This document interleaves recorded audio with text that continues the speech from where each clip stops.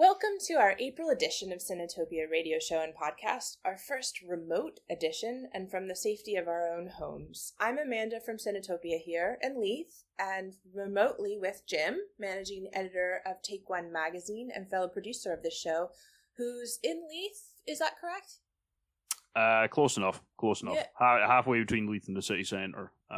So I can't see the water, unfortunately, but it is what it is. I can see the water and the ships right from my window, and it's a lovely day today. And also, I'm here again with fairly new contributors to the podcast, but not to Cinetopia per se. Carice Evans and Betty Stoynich, and their homes in Edinburgh. Betty, how are you doing? I'm fine. I've been having a very boring couple of weeks, mostly doing schoolwork, focusing on some essays, and playing a bunch of Magic the Gathering, and that's about it. Oh my goodness. And Carice, I've heard you have a new furry family member, is that correct? I do, yeah. I'm coming at you from a very sunny Meadowbank today.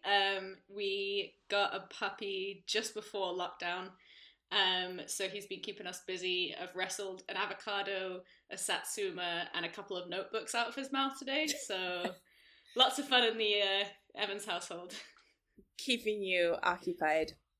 Indeed. We're finally back for this April edition, and it's been quite a month for all of us.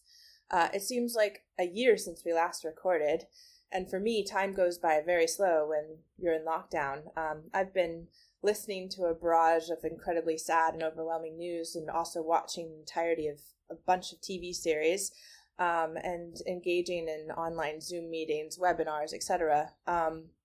And I feel like I've done a lot of the above with relative success depending on the day.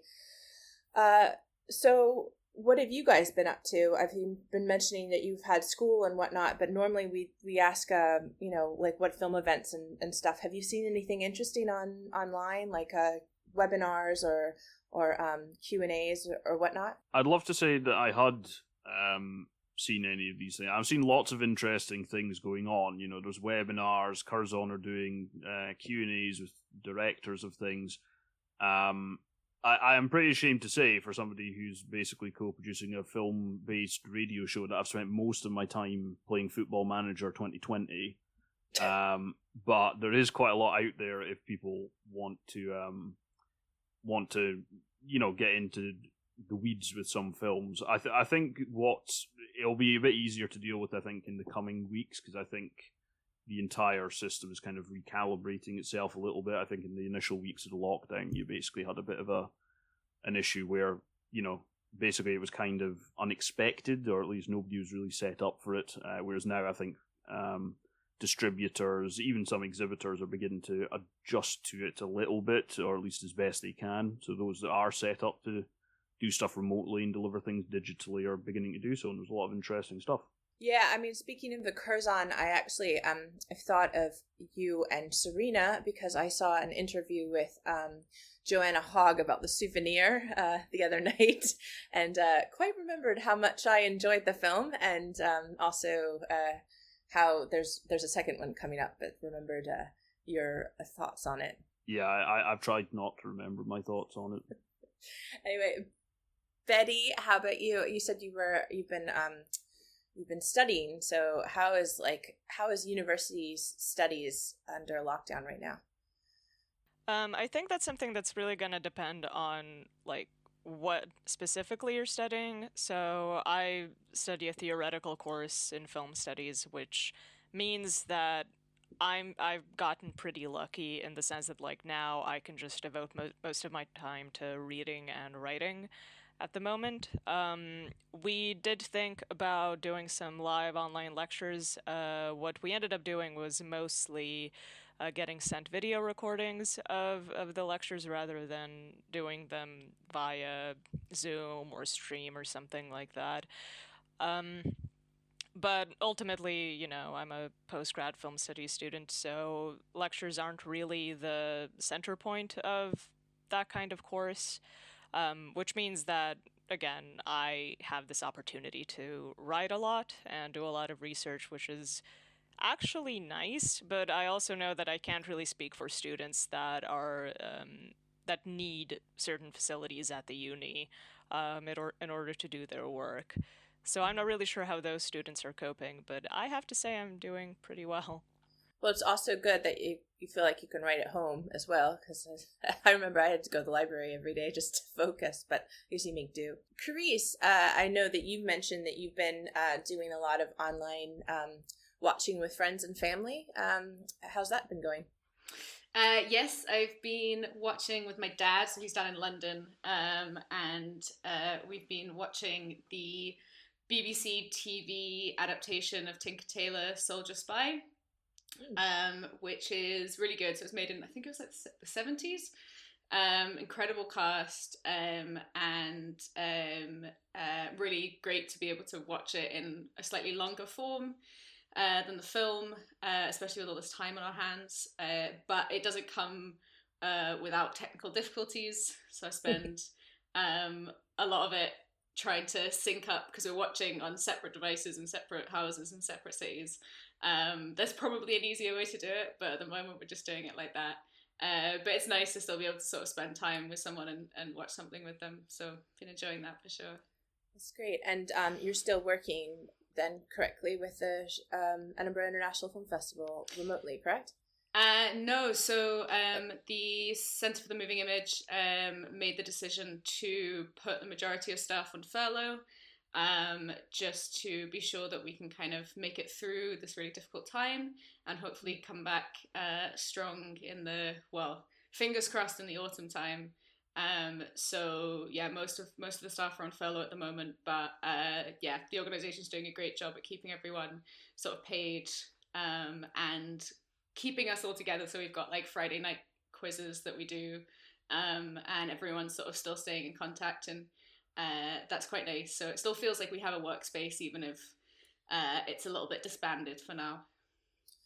Well, that's great to hear that you guys are, and we're looking forward to hearing more about the Edinburgh International Film Festival when they plan to come back, when they can tell us. Obviously, it's a really important festival for our city and one of my favorites. And I think you might have just heard the news that Cannes is not going to be coming back as planned. Any thoughts on that? I think they're going to do it in another way, like what do we think it's going to be, like on the web or whatnot? Yeah, I thought it was quite an interesting one, because I think it was about a week after Edinburgh said that they were postponing this year, Cannes jumped into the EAFF slot, which felt quite, I don't know, lots of feelings, but definitely particularly probably getting a little bit ahead of themselves and thinking that month would bring about a sort of significant change and make it safe again to have a festival like Cannes as well, where you've got people traveling certainly from all over the world. And I did notice that this week, film aside, that the Tour de France has been postponed to August. We lost our, the Fringe as well has been cancelled this year. But I'm interested to see if that actually would be able to happen as well, because from what I've been told, sports events in general would be cancelled until quite a while. But yeah, we'll keep looking into this like Jim mentioned. I think some of these things will unfold as time goes on and whatnot. But the good news is that we have had a lot of time to review films and series for this show. This episode we'll be reviewing the widely talked about docuseries Tiger King, which has been all the talk on the internet and FaceTime chats around the world. At least mine. If you haven't heard of it, that's fine, but chances are you have, and you've either seen the trailer, a few episodes, or devoured the whole thing. I have a feeling our group will have quite a debate on this one, so that's why we're doing it. Trying to be part of the chatter of this weird era of our life. We'll also be reviewing some films that either are currently online or about to be. We'll be reviewing the film Emma, directed by Pablo Larraín, which originally premiered at the Toronto International Film Festival last year. And I believe it's out on Mubi online streaming service the 2nd of May. Then we'll be reviewing Mafi, which was directed by Oliver Hermanus, a South African director, is out on Curzon Home Cinema on the 24th of April. And finally, we'll be reviewing Vivarium, which premiered in Cannes last year, but has been out in the UK since the 27th of March. Jim also sat down with Lorcan Finnegan, the director of the film, so we'll be hearing an edited version of that video chat as well, which is very cool. We'll also be hosting our interviews, both future and past, on our new YouTube channel. So if you'd like to take a look at some of the stuff we've done in the past, or, just check out those interviews, go check out our YouTube channel now. Bear with us, we're still learning this remote technology, but if all goes well, we're hoping to do a few more of these and hopefully making some of these live in the next few episodes while on lockdown. So that means if you have any suggestions, I think one of the reasons why we're doing Tiger King is there had been a few requests of us doing some mainstream stuff, stuff that's quite available or talked about. So we thought about doing a docu-series this time. We're looking at maybe doing some other TV series for the future stuff. But if you have any suggestions, please reach out to us, whether it's on social media or whatnot, and give us your thoughts and reviews of these as well, and we'll share it on our future shows.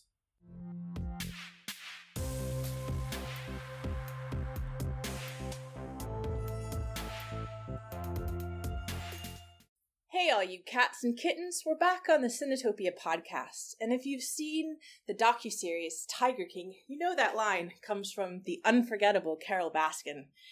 This docuseries, directed by Eric Goode and Rebecca Chaikin, has received a lot of attention, particularly I think because it came out literally as most of the Western world who has access to Netflix came under lockdown.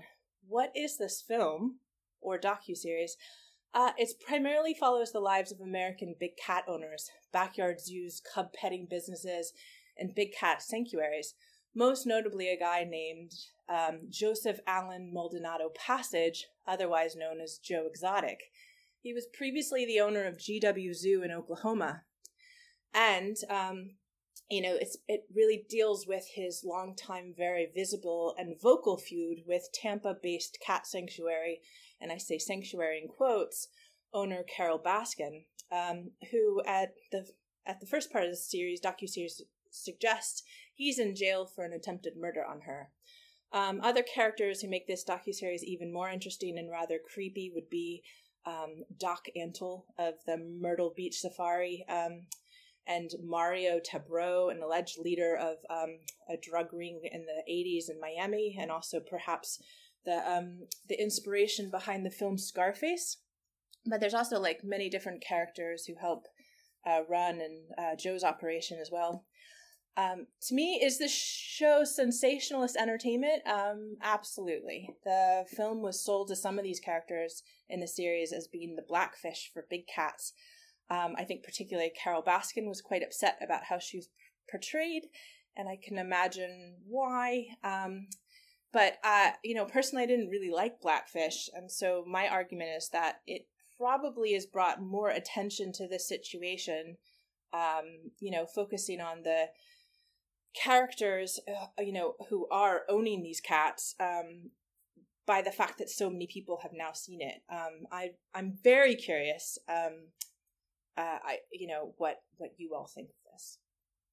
So let's start with Betty, I guess. Betty, what do you think of the film? So I would say that I have mixed feelings about the series, but they're mixed in the sense that they go in all kinds of extremes.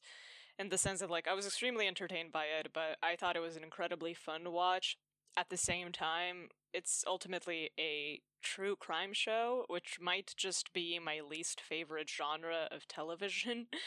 I find true crime to be extremely ethically dubious, at the best of times, because a lot of true crime shows tend to, dramatize things and sensationalize them in a way that sort of makes these events, they turn these events into cheap TV, even though, the whole point of true crime is that it's, things that ostensibly actually happened, and yet these, true events end up being reframed into this sort of, corny TV show, which should be theoretically, exactly why you're, exactly why you're, not watching, just a cheesy crime drama. But I feel like one thing that sort of redeems Tiger King in this sense is that, like, the filmmakers approached a bunch of protagonists that have already had decades, to sensationalize themselves and to narrativize their own lives. Because, in the case of Joe Exotic, he had a very long media presence already, and like his whole persona is sort of based around this idea of wanting to be famous more than anything, which means that like a lot of the sensationalist stuff from Tiger King, comes from Joe himself.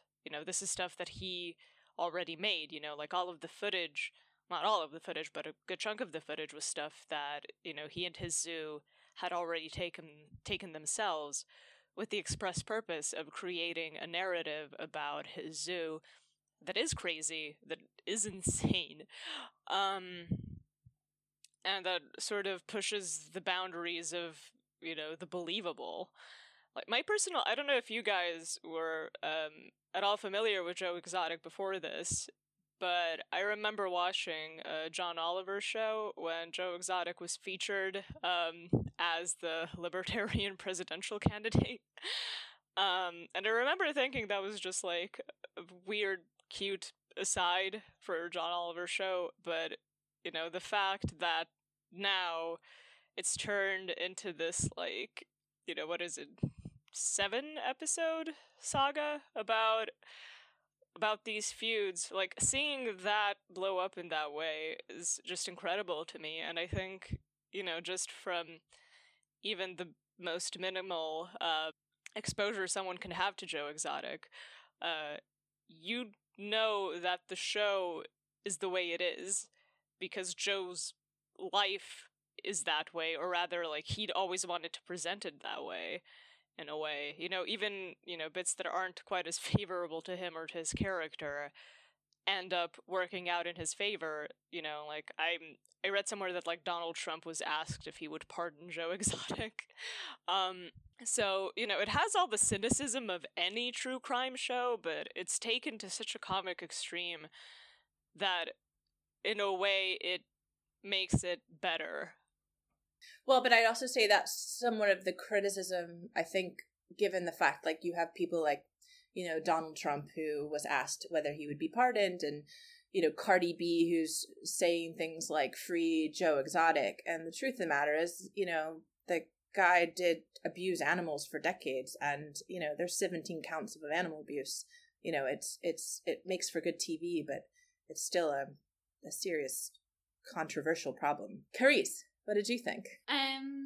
Yeah, I mean, I guess we could give the producer, the co-director and producer of this film, are we calling it a film? Series. Sorry. Docu-series, Docu-series. Yeah, so I guess we could give the co-director and producer of this docu-series benefit of the doubt and say that they kind of set out to make something that was about exposing how ghastly the exotic pet industry is in the US, and they just kind of, got thrown so much other material that it becomes, so much bigger than that, and so kind of distracted from that. But I think, like, anyone who is going and meeting these characters, these people for the first time, would be able to tell immediately that this is going to go off in so many other directions. And like you say, there have been other popular culture moments where Joe Exotic himself and a few other of the people in the docuseries have featured, so they're not completely unknown characters. I mean, I really liked it.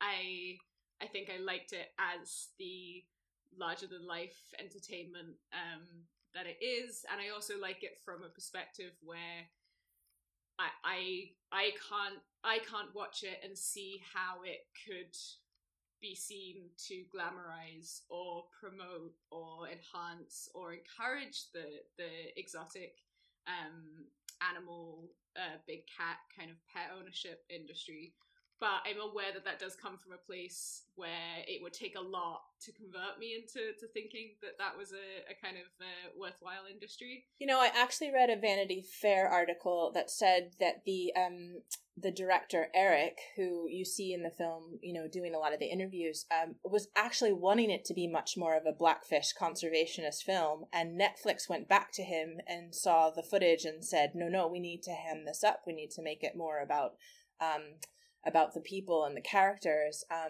I agree that it's, I personally find it entertaining. I'm from Florida, and I can't tell you, as someone who grew up in Florida, how many times, I actually think Gatorland is a quite hilarious, theme park, which is also a sanctuary, if you will, in Kissimmee, Florida. But you drive up and down these highways, and you see these billboards for these, like, backyard parks, and I don't think we ever have ever had any interest in going there. So this is exposing me to an understanding of a world that I find is abhorrent. And so I think, based on the entertainment factor, I think, again, there are more people probably going to see this than another kind of environmental, hard-hitting documentary. And that's so that's comes with pros and cons for sure. Jim, I'm just dying to hear what you think about this. I fucking hated this to the depths of my bones. Since I've been doing this show, right, before this I had a reputation for kind of going off on rants about things, right, and I've tried to be measured and, calm and, like, talk about things. Honest to God, Tiger King just annoyed the absolute shit out of me from start to finish. It is interesting to hear, because I didn't know what you said about the fact that it was originally, or at least the director, the team behind it, were aiming for more of a Blackfish type thing, and it was Netflix that actually kind of changed the focus. It doesn't particularly surprise me, because on a flight recently I watched another Netflix, it was a mini-series in this case, again true crime, called Don't F with Cats, right? And that annoyed me in exactly the same way. It's I felt horrendous watching it, right? I continue to watch it out of a sense of duty. I probably shouldn't have, because I'm just here to piss on everybody's parade right now. But it was centered on this guy who wants nothing more than to be famous, and we've given him 7 45-minute episodes of him being him. That's basically what it is. And I'm not terribly surprised that Carol Baskin isn't particularly happy with her portrayal in it, given that one entire episode is basically devoted to basically insinuating that she murdered her husband and put him into a meat grinder to be fed to tigers. So that kind of gives you the idea of the level of the show, quite frankly. And it seemed to be focusing on, like, really, and it was interesting. It was interesting that, like, Betty mentioned the fact that she was watching Last Week Tonight with John Oliver, right? Because as this show was going on, I kept looking at Joe Exotic and thinking to myself, where have I seen this guy before? I recognise this guy. And then in the show, they put up this clip from John Oliver's show, and I remember that, and that was it. That's where I recognised him from. And I remembered that segment. And to be honest with you, my interest, and in my opinion anyway, the interest in Joe Exotic as a person, right, which is what the majority of this show focuses on, my interest started and ended with that skit. Like, he got about, 3 or 4 minutes. That's really about as much as I think he's worth. And after that, there's various things which made me a little uncomfortable. Like, there's CCTV footage of one of Joe Exotic's husband's suicide, basically.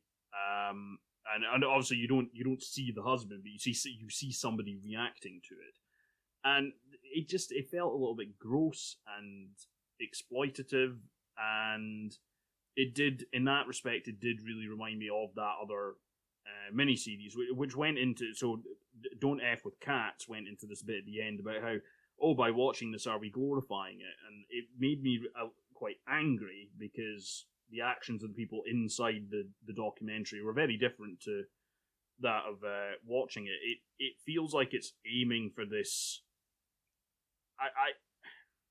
It has this pretense of being about big cat exploitation, about this ownership of big cats in the United States. It is a passing thought, and it is done to give it this veneer of journalism, in my opinion. And apart from that, it's basically it's a walking meme factory.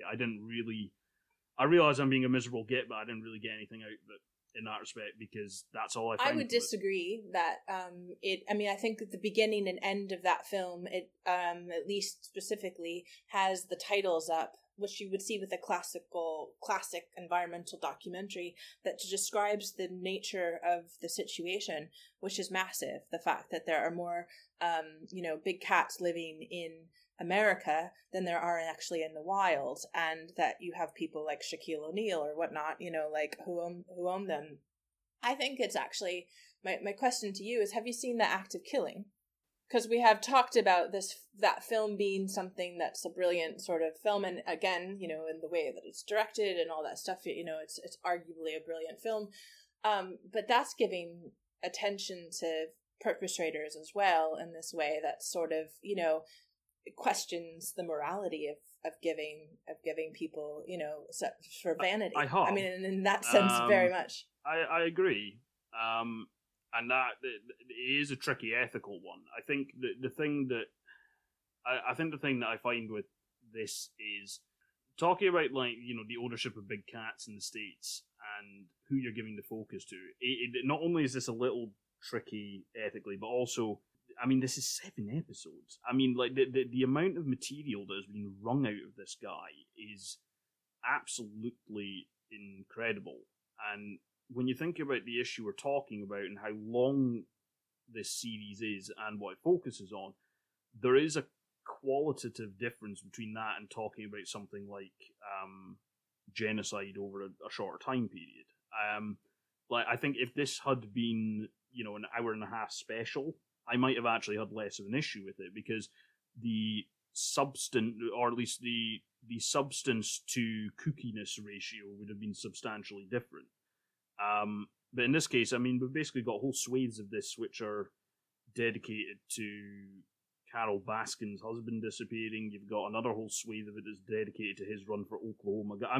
Really, his run for, if we're talking about it, like raising awareness of any issues or educating people about it, what do I care if he ran for Oklahoma governor? It pointedly, as far as I can remember, doesn't mention how many votes he got, because I would imagine he got absolutely sawed all.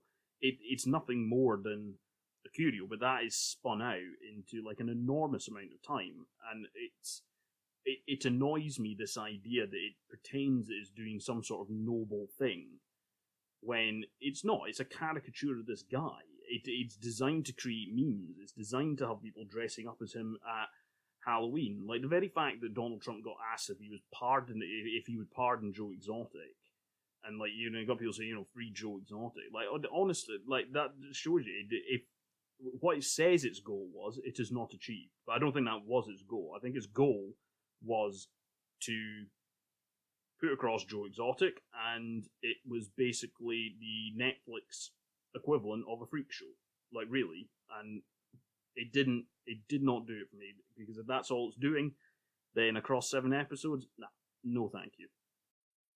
So I just wanted to say that, I did ultimately like this as a show in itself, but in terms of the ethical aspect, I feel like there's not a character, that's prominent in this show that doesn't claim that what they're doing is dedicated to big cat conservation. So Joe himself talks about raising awareness and educating people and how that's what his zoo is all about, but obviously it isn't.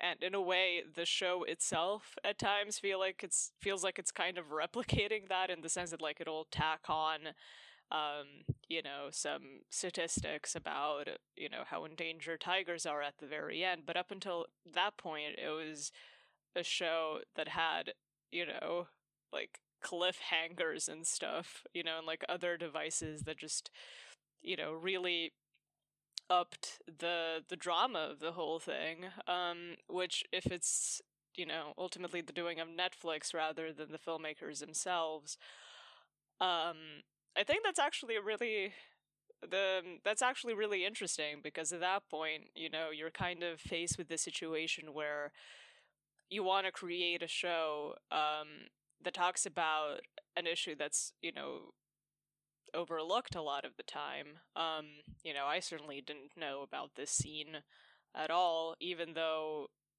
after a while it feels kind of obvious, because you've seen wild cats in like a music video or something. I think everybody has.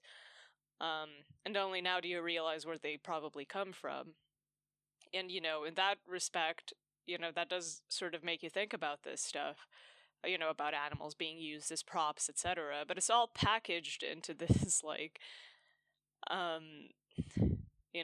again, extremely cynical show that, includes a lot of very questionable footage, as Jim pointed out. But at the same time, like, if you want people to actually watch the show, and you you want to make it into something that's gonna become as big as it did, will you ultimately have to, agree with these, from Amanda, what you said, from these like requests that Netflix made, do you have to agree with those things in order to make a show that's ultimately going to talk about something that you actually believe is like socially important? Yeah, I mean, I think that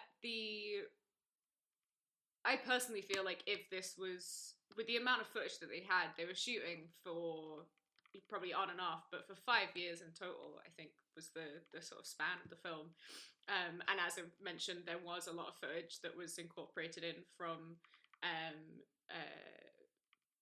people involved in the docuseries itself. I think if it had been any shorter, you'd have had a risk of kind of not fleshing out the full picture, because I felt when I was watching it that whilst many other things did progress as the 7 episodes went on, that one of the other things that happened was that a new character was introduced, often a character with their own park or with their own kind of enterprise or business that definitely kind of feeds into this kind of awful industry. And I think that was quite important in terms of like showing how massive the issue is, that it's not this kind of like one small locale in Florida. It's it's the Bhagavan guy who, and every new character comes with like multiple other kind of ghastly extras. Like, it's the big cat thing, but I think if you list out some of the themes that are involved in this, you've got there's cults, there's modern slavery, there's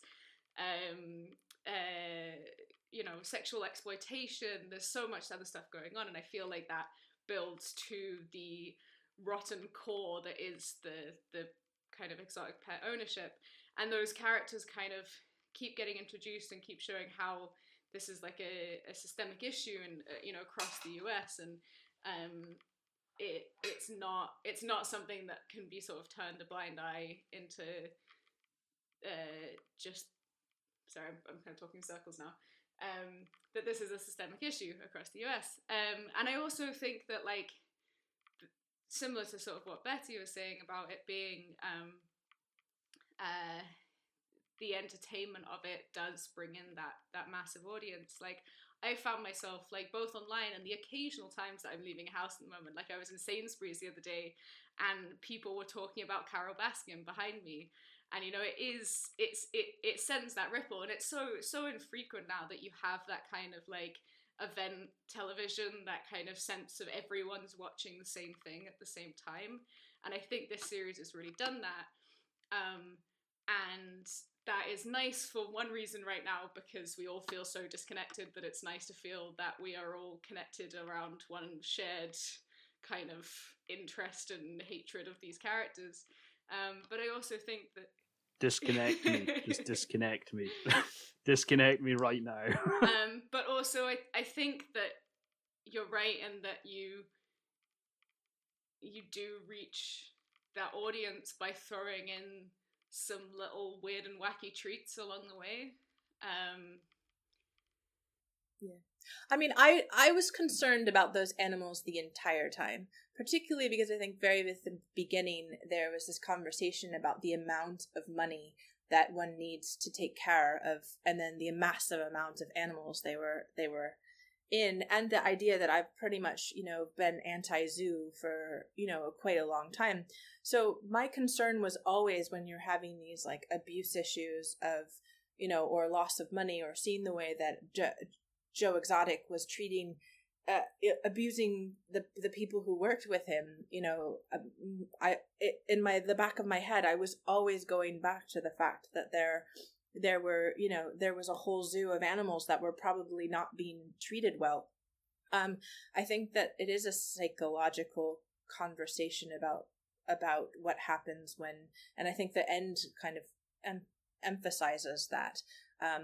Where were people's original plans in this and getting involved? Was it the excitement of holding a big cat? And I just don't understand it. I don't understand, like, I know that there was this whole phenomenon, I don't know if it still exists, of like, guys with selfies of big cats and stuff, and I saw that like 6 years ago or something, and I was just like, why is that there? And what's the phenomena about this? But this enlightened me to this world, and maybe perhaps what kind of person and what kind of excitement one gets, I guess, holding a cat that I would be too afraid to, because I wouldn't want to get my arm ripped off, So, but I do think, I guess my thing is that this blurs the lines of, it's okay that it blurs the lines of a documentary. It's entertainment. It's meant to be entertainment. I'm a big fan of reality television anyway, and I think there's a lot to be learned, like sociologically, about these kinds of shows of real people. Of course they're sensational, of course they're hamming it up for the camera, and of course they're not, like, there's some ethical issues on making films and exposing people and asking, for example, one of the husbands of Joe Exotic was told that he had to take his shirt off, and and supposedly not, he had teeth, but he was not allowed to be seen with teeth. And so we were exposing them in a certain way and light that we were sensationalizing the story even more, to emphasize like the fact that Joe and his camaraderie as meth heads and whatnot. I think it's okay sometimes if something's entertaining and not necessarily completely in the lines of a documentary true crime, like Errol Morris film, but that's just me. I guess like one thing I would have liked to see them kind of maybe go into at some point in one of the episodes is just like the fix, like the solution. So because I think that that's part of why we maybe come away from it and just think like, or some of us have moments where we think this and some of us just think this entirely, that like, well, that's all just kind of entertainment and exploitation, and there's no real kind of solution, because there's nothing that we can maybe engage with in terms of like, well, how do you fix that massive gap in the numbers between the animals that exist in the wild and the animals that exist in captivity? And with those animals in captivity now, it's not as simple as like, oh, well, we'll just, take them out of captivity. Like, we'll because the cycle has been created and it needs to sort of be stopped. And I would have been interested personally from just a personal point of view in terms of learning more about the issue and like what steps there are to kind of get out of this. And because I don't feel that Carole Baskin is a solution, and I know that people really, really hate her. I don't think I kind of hate her in quite the same sort of way that I'm a lot of the internet maybe does right now. And I have, read into her parks, and the animals do actually have, I think all of them or most of them have the right amount of roaming space for an animal in captivity, which is still not right. But she herself, her and Joe started from philosophically opposite points, where he kind of went into it on conservation and she went into it in breeding, and they sort of swap places, but I feel like they're still both as their self-interest is very much at the center of it, no matter what. So I think that could have done something to maybe sort of alleviate some of the kind of like ethical gripes that people have against the series, to just explore what actual solutions there are and what, maybe some people who are actually doing like real good. Because like PETA's not even that. Like, we've all known for decades that PETA's a corrupt and awful organization as well. But yeah. Yes. I think the closest that the show sort of gets to in terms of like proposing a solution is just government regulation, which is something that Carole Baskin supports and that she's probably the major activist for, which I'm sure that anybody who voted for Joe Exotic probably would disagree with, but it's about as close as you can go to sort of stopping this industry in its tracks while still protecting the animals that are already held in captivity and were probably born in captivity and probably could not adapt to a life in the wild. So in that respect, I do think it at least offers that, but I think you're right in the sense that it doesn't talk about it in great deal, and I think the way Carole Baskin is portrayed, I think sort of attests to the fact that the way you film a certain event or person or whatever is going to probably affect the viewer's feelings, towards that person much more than anything that they're actually doing wrong. In the sense that, again, Carole Baskin is one of the main activists behind the only sort of viable solution to this, which is just regulate the market in that respect. Yes, I agree, and I think there's ultimately an issue here on regulation, but the question is whether or not these sanctuaries, I suppose in her case, are any better. I mean, certainly it's better that she wants regulation and she's pushing for that, but I think a little bit of what's coming out is apart from the obvious possible killing of her husband, which is quite shocking. I think don't worry, you can all breathe easily. I'm not going to go on at length about it as much as I kind of want to, but to me though, for me that kind of gets to the bottom of why I didn't find it working for me. It raises quite a lot of things, including the likes of Carole Baskin's inverted commas sanctuaries, right? Are they actually any better? I don't think it really answers that. And not only does it not answer, I don't think it's really got much interest in answering. I think it questions it, actually. I think that's exactly what it does. But that's the thing. I think it does question it, but it questions it in the context of this ridiculous personal feud between the two of them. And that's the backdrop for it. And that's my whole thing with it. Everything in this is filtered through Joe Exotic and this, quite frankly, reprehensible character. I mean, the guy, and apparently he's a massive racist, and that was kind of the series and things like that. So that to me almost kind of gets to the heart of why I didn't feel good watching it, to be honest.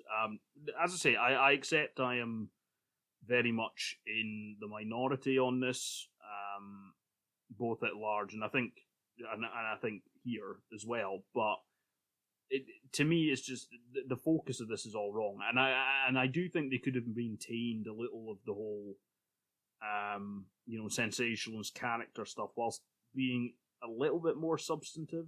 But so, if you have a personal enjoyment of Florida kitsch, Florida Oklahoma kitsch, and Twin Peaks likes characters, or you're like Jim, who really, really detests this with every bone in his body, it's up to you. It's on Netflix, and I'm sure you'll hear about it again.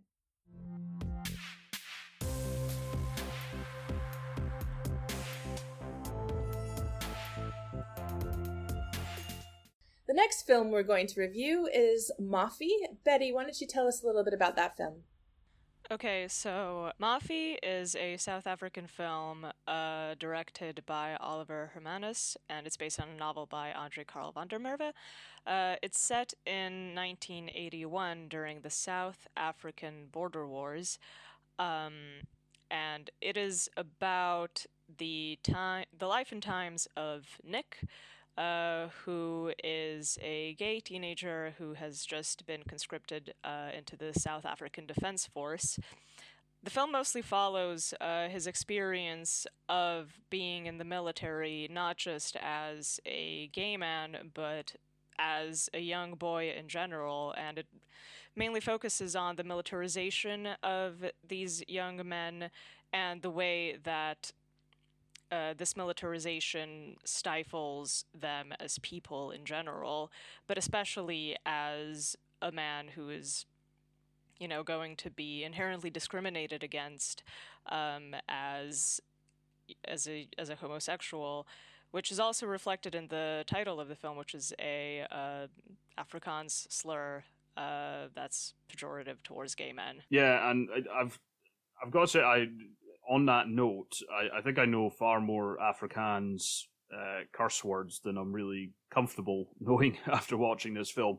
In particular, there's one which is used repeatedly, pimpled, see you next Tuesday. And I know that because it's used so repeatedly, and it kind of speaks to how brutal this film is.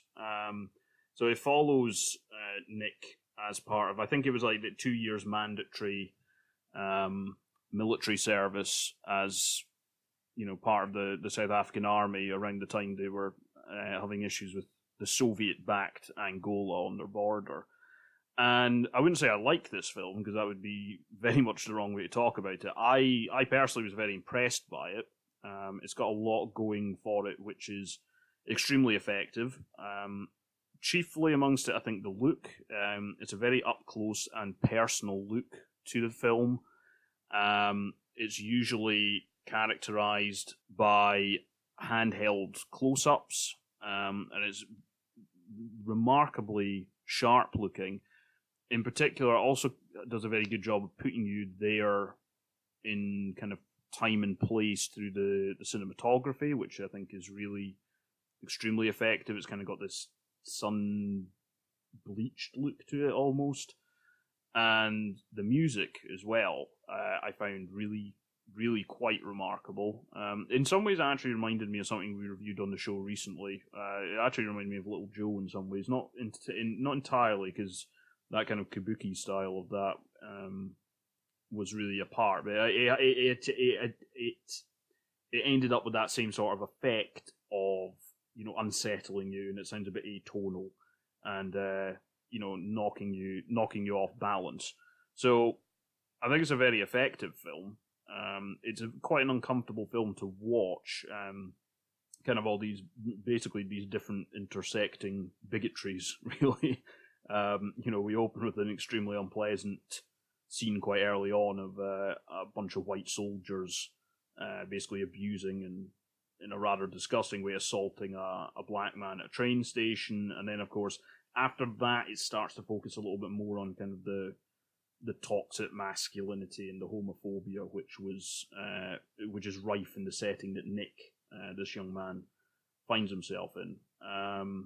But yeah, I don't know what you thought overall, Betty, but I personally find it extremely effective, extremely affecting, and I think the performances were pretty good as well. I think it got across what it wanted to. It's not comfortable to watch. Yeah, I quite like the film overall, and a lot of it has to do with the same reasons that you mentioned, and especially with the cinematography itself. I thought every shot was very thoughtfully composed, and what I found interesting as well was that it doesn't use a strictly speaking widescreen aspect ratio. It uses the Academy ratio, which is a bit more square.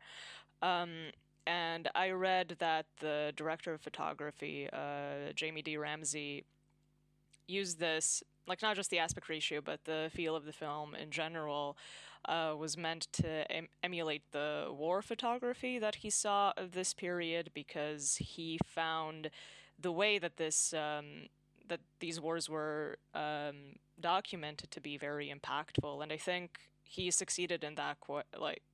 I feel like he succeeded in that overall. There's there are very few decisions that were made in terms of composition and in terms of the coloring of the film that felt superfluous. I felt like everything was very motivated and very, very carefully done. So in terms of storyline itself, one thing I thought that which was interesting. So when I went in to watch this, I was expecting a film that was primarily centered around the difficulties of being, a gay man in the military. But I feel like that was only one of the many aspects of this kind of life, and spending a good chunk of your formative years in this kind of environment, which usually involves difficulties of all kinds, not just ones that relate to you growing up, you growing into your sexuality and growing into your romantic life, which is in a way sort of something that many LGBT people are robbed of. And that's extra true for any man, in this kind of setting. I don't think that takes a back seat by any means, but it does become just one of the many issues that Nick faces, amongst them, being a 19-year-old, being a teenager, fighting a war that he's not even sure is justified or that he's even on the right side of. Yeah, I'm glad you mentioned the thing about the war photography in particular, because actually the aspect ratio and just the way the shots are framed and everything, it really does evoke that quite strongly. What's interesting though is the film is definitely not above kind of poking at and subverting some of these kind of military homoerotic tropes that occasionally pop up in film. And the one I'm thinking of, there's pointedly, without giving anything away, there's a topless volleyball scene, which of course is something which Top Gun is famous for having. But without giving anything away, that scene, which up to that point is, it's reasonably, as this film goes, it's reasonably lighthearted. It is then absolutely brutally undercut in like very swift fashion. So it is a very unflinching film in that regard, and I think it's taking aim at some of these maybe slightly more sanitized views of how these things have gone down in the past.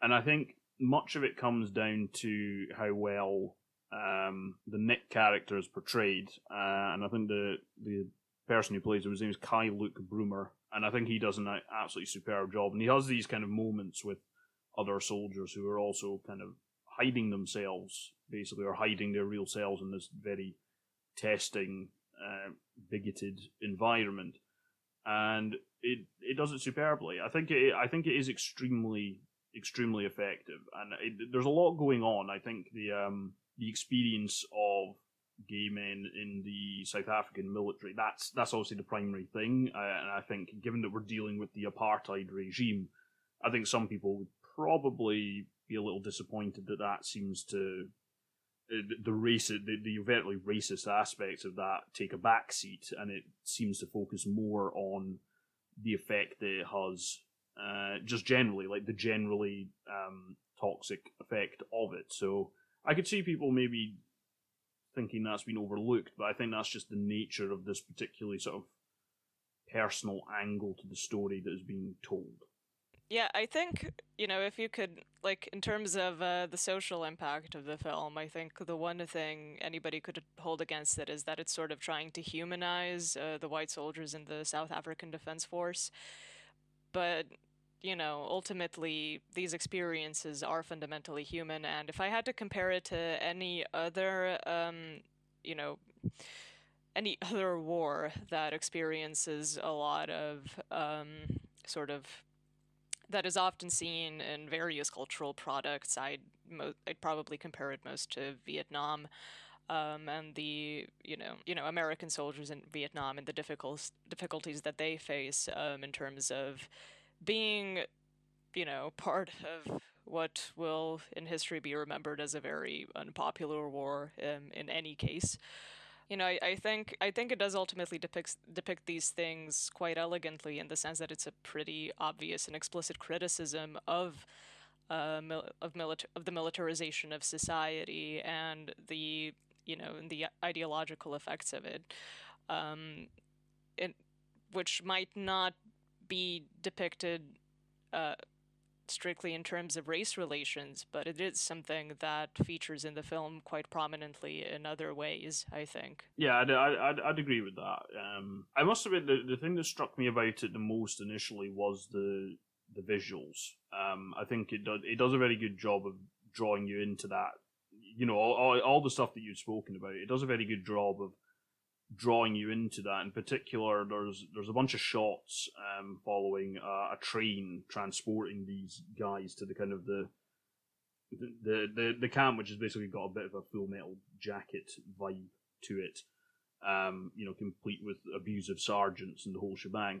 But a lot of the shots of the train making its way to there are really quite stunning, actually. And there's a couple of different ones. There's ones that are kind of, slightly side-on tracking from above. There are others where it comes from below the camera and then disappears kind of into the horizon of the shot. And it really looks superb. It is probably like, they're kind of like entering hell, really. And it is scored as such as well. And that's where the music I was talking about earlier comes into it. It really does a fantastic job of setting that tone, and then after that it goes on to explore these kind of different issues and the personal relationships and how these men, both how some of these men express themselves in a way that is condoned, and then the other way in which they need to hide the ways they can't express themselves in. And it does a fantastic job of setting that up. And overall, I've got to say, I was really, really pretty impressed. I'm a little bit ambivalent about the soundtrack, just in the sense that, like, the soundtrack itself is very good, but I think the only thing I would hold against the film is that it tends to, the film tends to at times be a little bit put aside for these, like, slightly longer soundtracky digressions, which sometimes, for me, really helped set the mood and create create a setting and an atmosphere for the film, but other times felt just a little bit distracting in the sense that, like, you'll have scenes that sort of overlap and it feels like, they're not really sure whether they want to dedicate the, more contemplative musical bit to this scene or another scene. So they do both. And sometimes I felt like they could drag on a little bit, but ultimately, like, it is pretty obvious what it's trying to do, if nothing else, and that's create a more overall aesthetic experience of whatever scene is, trying to be depicted in this way, which, from the brawls in so the brawls between the boys, paired with very dramatic classical music, to, Nick swimming in a pool and stuff like that. Okay, so you can see Mafi on Curzon Home Cinema on the 24th of April, so be sure to check it out.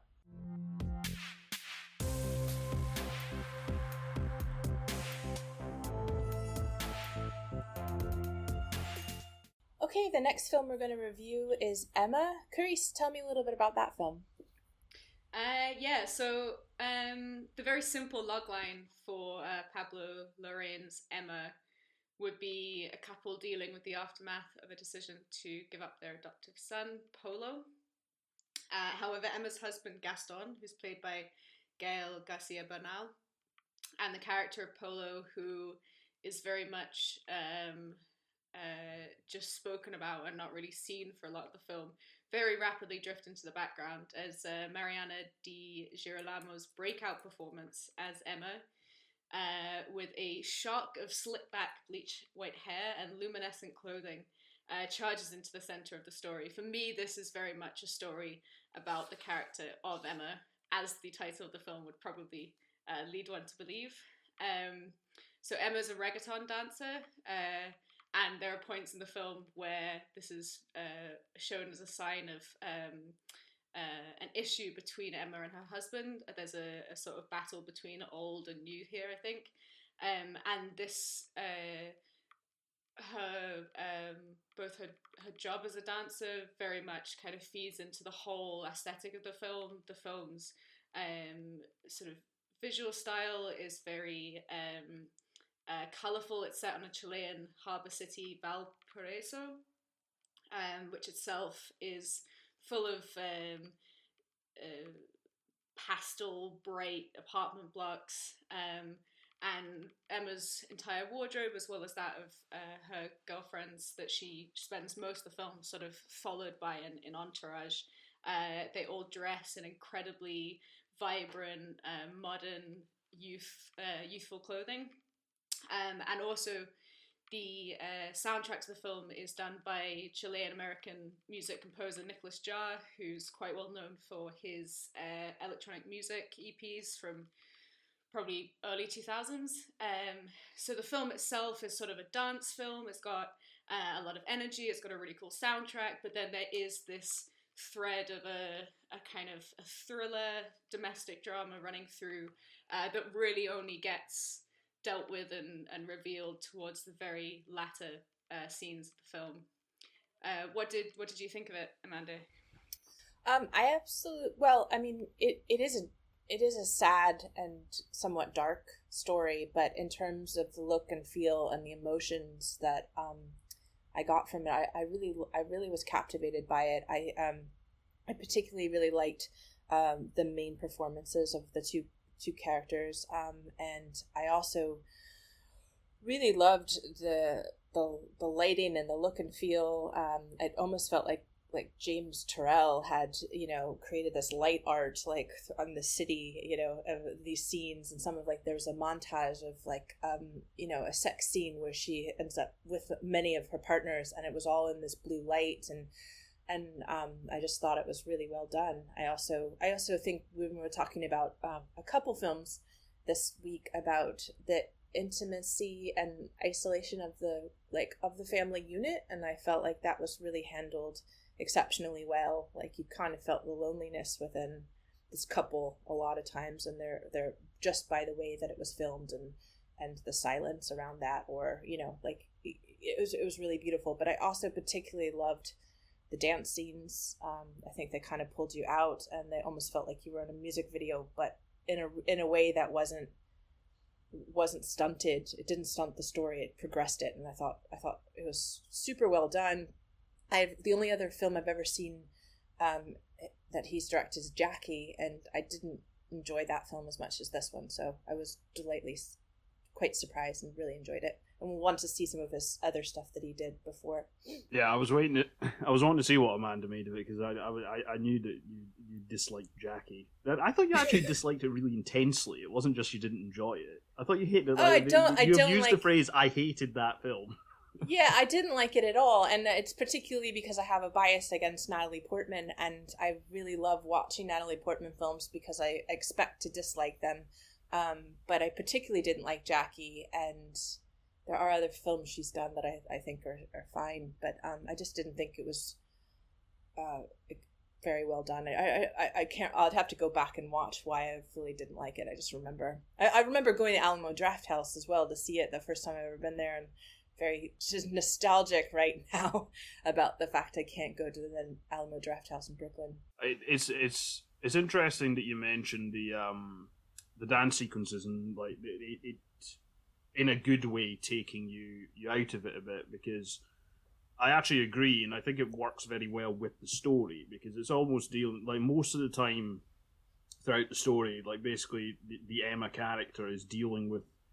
It's really a form of grief, right? It's she feels like she's in some way failed Polo, this kid, and it's causing all sorts of ructions with her and her husband Gaston, I think, Gal Garcia Bernal's character, and it's basically all the different ways in which she's really acting out, I suppose, or expressing herself, and kind of the only way she can find to deal with that. So the fact that the dance sequences actually do kind of take out the story is almost it really serves to emphasize that, because that's her main mode of expression. That's how she kind of like separates herself from that. And it's only when you get later into the film, basically that kind of the veil drops and you actually begin to see sort of like a more direct dealing with it.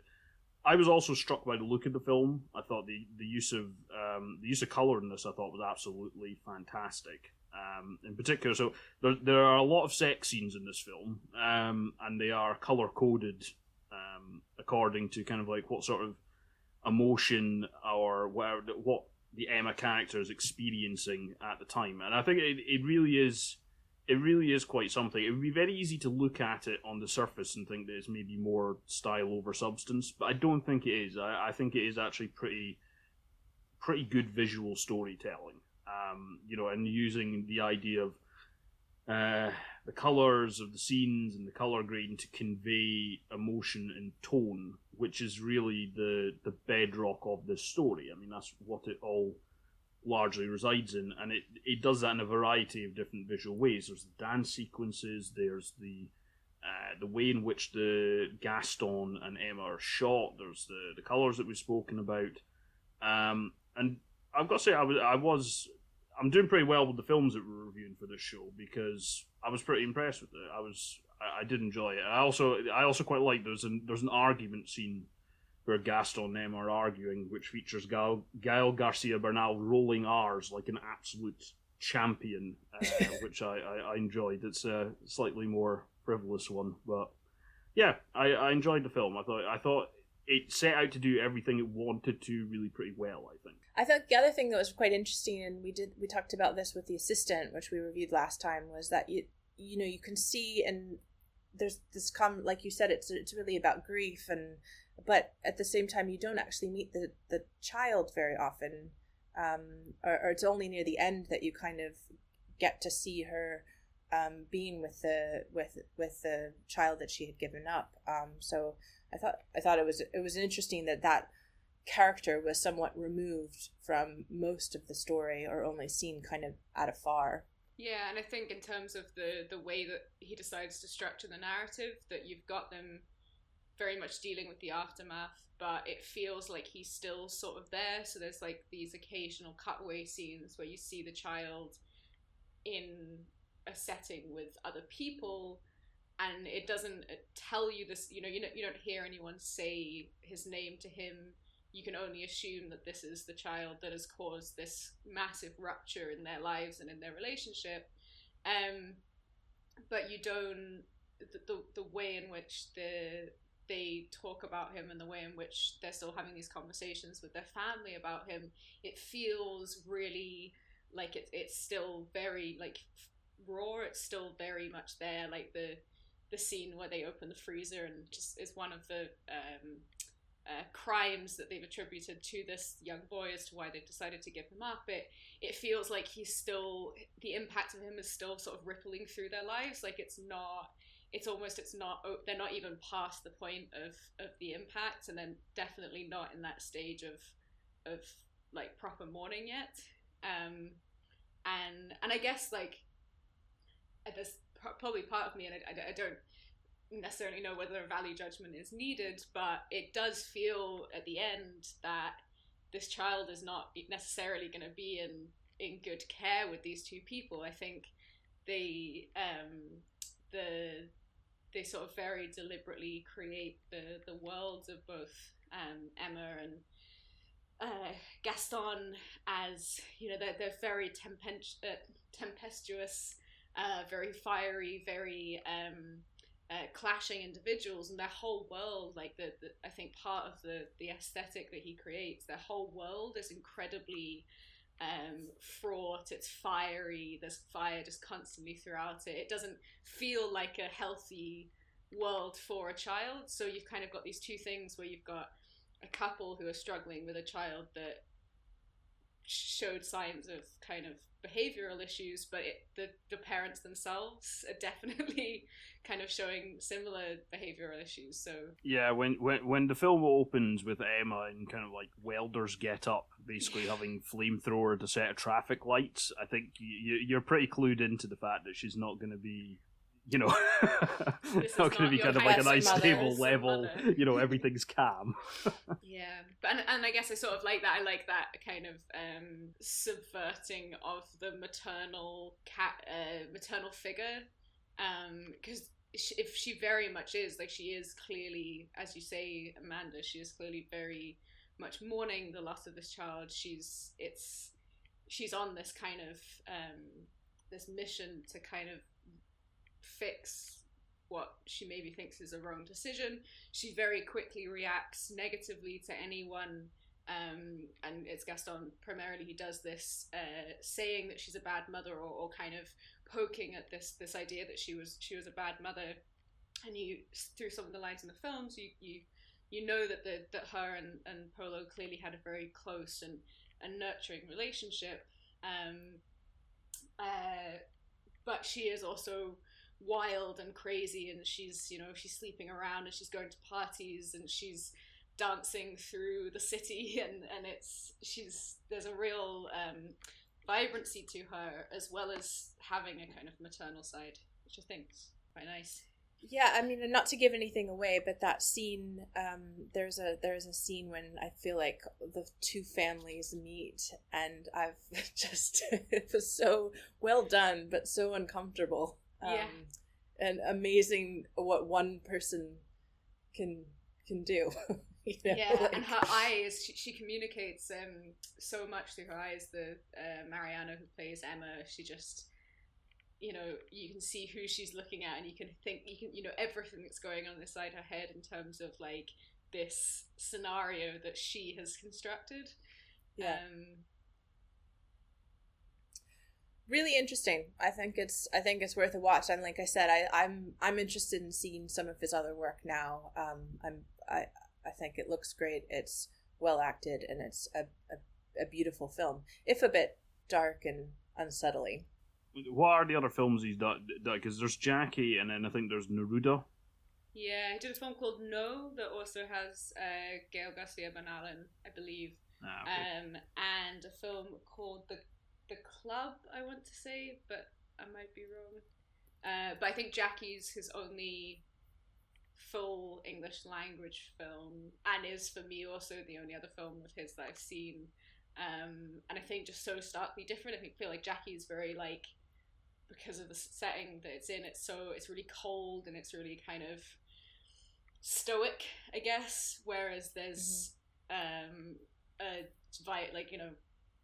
larger than life kind of vibrancy to Emma that drags me right in. And obviously I mentioned Nicolas Jarre earlier. He's one of my favorite music composers. I've always been a great fan of him. And I think this film, similarly to Victoria, that came out a couple of years ago, that was soundtracked by Nils Fram, about sort of Berlin club scene, but also has like a drama thriller kind of narrative to it. I think it sort of fits in that kind of thing, where if someone's a fan of the music and a fan of dance and a fan of, watches music videos, this is totally a film that would work for them.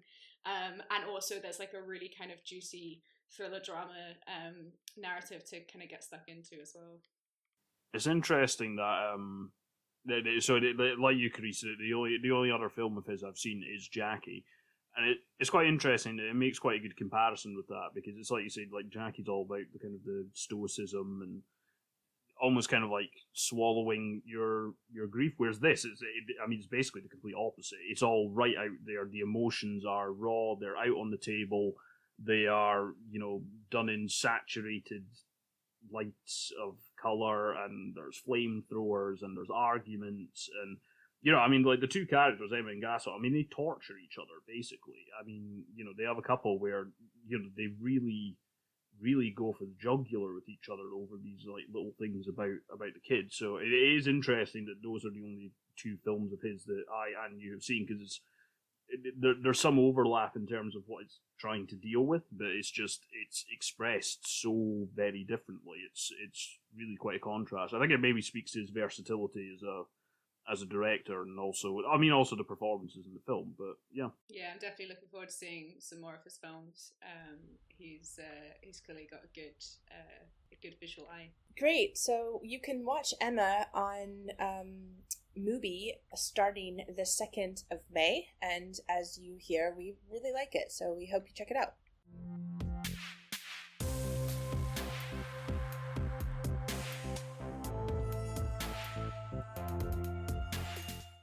So the final film that we're reviewing is Vivarium. Jim, tell us a little bit about that film. So this is a film directed by Lorcan Finnegan, who, as you said at the top of the show, we've got an interview with him after this, talking a little bit about the film. And it follows a couple, Tom, played by Jesse Eisenberg, and Gemma, played by Imogen Poots. And she's a teacher, he's I don't quite gather what he was, a tree surgeon, gardener, and they are looking at buying a home together. So they stumble into this estate agent and speak to a very creepy, weird estate agent played by Jonathan Aris, and he takes them to the show home on a nearby estate in amongst this kind of like ridiculous row of pastel green houses that all look absolutely identical. While he's showing them around the home, he disappears. The estate agent and Tom and Gemma are left there, and they quickly find that they cannot leave the estate. Whenever they try to drive, they end up driving around in circles and end up back at the same number 9 house that they were shown round. And basically they end up stuck there. Shortly after, they are delivered a small baby, and they are told, raise the child and be released. So they then proceed to try and go about that. The child grows at an unnatural rate. It's very clearly not human, and I'm sure we'll talk about the ways in which that is conveyed, and certainly I spoke about it with Lorcan in the interview. And basically it then follows that story in this kind of like hellscape that they are stuck in. So that's really what it is. Largely one location for the whole time. The 2 lead actors, and then the child is played by a younger child, and then an older guy comes in towards the end of the film. So you'll get some of my feelings about it in the interview. So I suppose we'll start off with what you thought of it, Amanda. Well, I think just as our Tiger King debate, we spar here and there, but I do always am amused of you finding films for me to watch that are so dystopian in my idea, and when I'm watching this, sort of cursing your name just a little bit. This film was incredibly timely, to be honest. I think looking at this film now, this idea of isolation is so like a major theme, and the location, while it's quite beautiful, it's really the way that it was shot and whatnot was one of the most dystopian landscapes of a film I've seen in a while, and it was somewhere I never want to go back. It's certainly, I feel like, a story about, a core film similar to what we were talking about with Emma, like a core about a core relationship and a core family unit, and the feelings of being a mother, a father, feeling connected to, your child or not connected to your child, feeling guilt or all those kinds of things. So I think it does that really well. I think it's very psychological, and it's quite scary. But overall I thought it was a well done film. So I was relatively happy with it from a filmic perspective. I'm a big fan of the specials, so I liked the soundtrack, but very scary, very dystopian, and probably won't watch it a second time. Yeah, I think in my defense on the choice, I think it's funny, like the different, and this is something that I spoke about with the director. It's quite funny how you get different things out of it on different viewings, right? So the first time I saw this, it was at Glasgow Film Festival, and I think it was right at the end of February, maybe the very start of March. So it was about the time that coronavirus started to be in the news, but we hadn't accelerated into lockdown or into shops being shut or anything like that.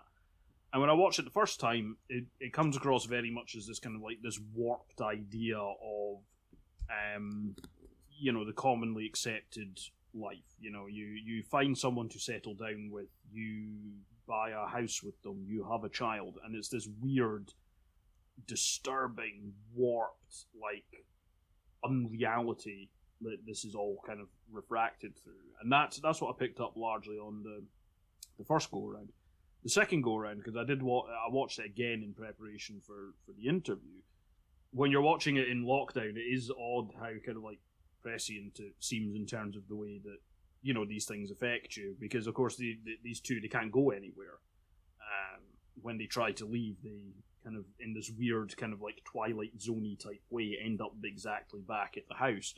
And the scene that stuck out to me was when their car that they've taken there. There's a scene where they find that they can get music out of it because the car radio actually still works, and they just start dancing to it. And it was a bit of a bizarre thing to watch, because then this kind of like this trying to find entertainment in your kind of like very limited surroundings, that kind of jumped out to me more the second time around.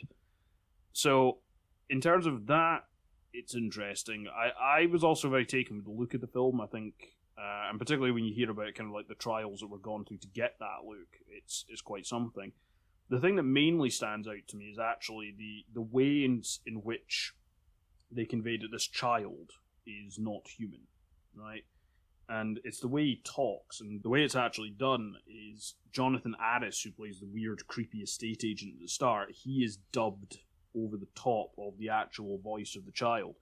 And I thought it was a really interesting technique, because it creates this kind of like audio version of the uncanny valley effect. It's synced almost to perfection, right? So it looks right, but you just know it isn't. So getting across the sort of the alien nature of this child, I thought was really pretty impressive. It's a very ambiguous film. It doesn't really give a lot away. It leaves a lot open to interpretation, which I think is kind of spoken to by the fact that, like obviously you've got that out of it on this viewing because of when you watched it, and I've kind of got different things out of it, the two times that I've seen it. I think it sets out everything it achieves, though. I think it's got that weird dystopian satire going on. It's very disturbing. I think the performances are great. I'm very impressed with it. Right, and I agree with the child. I sort of sometimes, which is interesting, like sometimes you felt like you looked at the child and it was a natural, sort of was behaving like a natural kid, and then other times was so alien and so scary, which perhaps again is, again, you say it's very ambiguous. I agree. There's a lot of questions I had throughout the film, like, what is the purpose of these people under the stairs or something that are controlling this world, and why is there why are they dragging multiple obvious people into these isolated worlds? That the other thing I was wondering is how did he not run out of cigarettes or whatnot? Like, they're just like really weird questions that I just didn't they're left unanswered. One thing I thought was quite amusing, though, given this COVID-19 thing, was that they couldn't taste their food as well, which is just uncanny that this director, which you'll get into probably in your interview, was almost, creating the scene that many families, I'm not in a family situation right now, maybe are going through right now in terms of like being stuck in that kind of unit and kind of needing to learn a little bit more about themselves. Like, I felt like there was this metaphor of the Jesse Eisenberg character digging into the ground to try to get away and whatnot from the family. But as he got down there, he discovered more about his own situation, and he discovered his life and his future. And it's ominous. It certainly is. So it doesn't make you feel good when you're stuck in a similar situation, albeit slightly better looking. Yeah, there are bits that are like in particular, like Jesse Eisenberg's character, like just digging a big hole for what is essentially no reason, like just to feel like he's doing something. I kept thinking about like the amounts of like kind of like going nowhere DIY projects that people have taken up since the lockdown. So it's quite like it's been a funny experience rewatching it, because it is just quite funny how much the context in which a film comes out affects the way that people interpret it. And it's not the first film we've spoken about on the show where you've had that, because another film which had a very similar reception was Bait, Mark Jenkins' film, which won. I think it perhaps won the first time director BAFTA last year, but certainly it won a lot of awards, and it did very well in the festival circuit. And his film really got interpreted through a Brexit lens, because of when it came out. It came out around about the time of the extension. He put a radio broadcast in the background talking about Brexit, and it suddenly became this Brexit film. And in some ways, this film looks like it's going to go the same way. There's a lot going on in the film, and I think there's plenty to get out of it, but it's now become the lockdown film. So it's just interesting the way that the context in which you watch a film affects what you take from it as you watch it.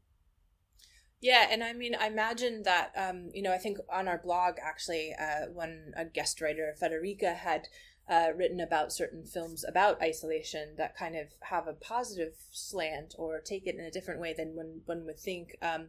But I think we're hitting a time now where this will be part of the way we look at films from the past, but they'll also be the way that it will recreate the new screenplays of tomorrow and how we're going to look at things differently. And it's incredible. So it's incredible that this was almost, ahead of its time, because I sort of foresee films like this coming out afterwards in a couple of years, So Jim, you sat down with Lorcan Finnegan, sat down remotely,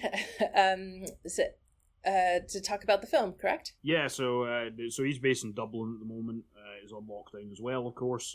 So I spoke to him about the film, and we spoke about quite a lot of the things that we've just mentioned, kind of like how the reception to it's changed, and then a lot more about how they created the look of it, because there were quite a lot of difficulties and ingenuity needed in terms of how they actually managed that. So I started off by just asking him how he was getting on lockdown, and then began speaking about where the idea for the film came from.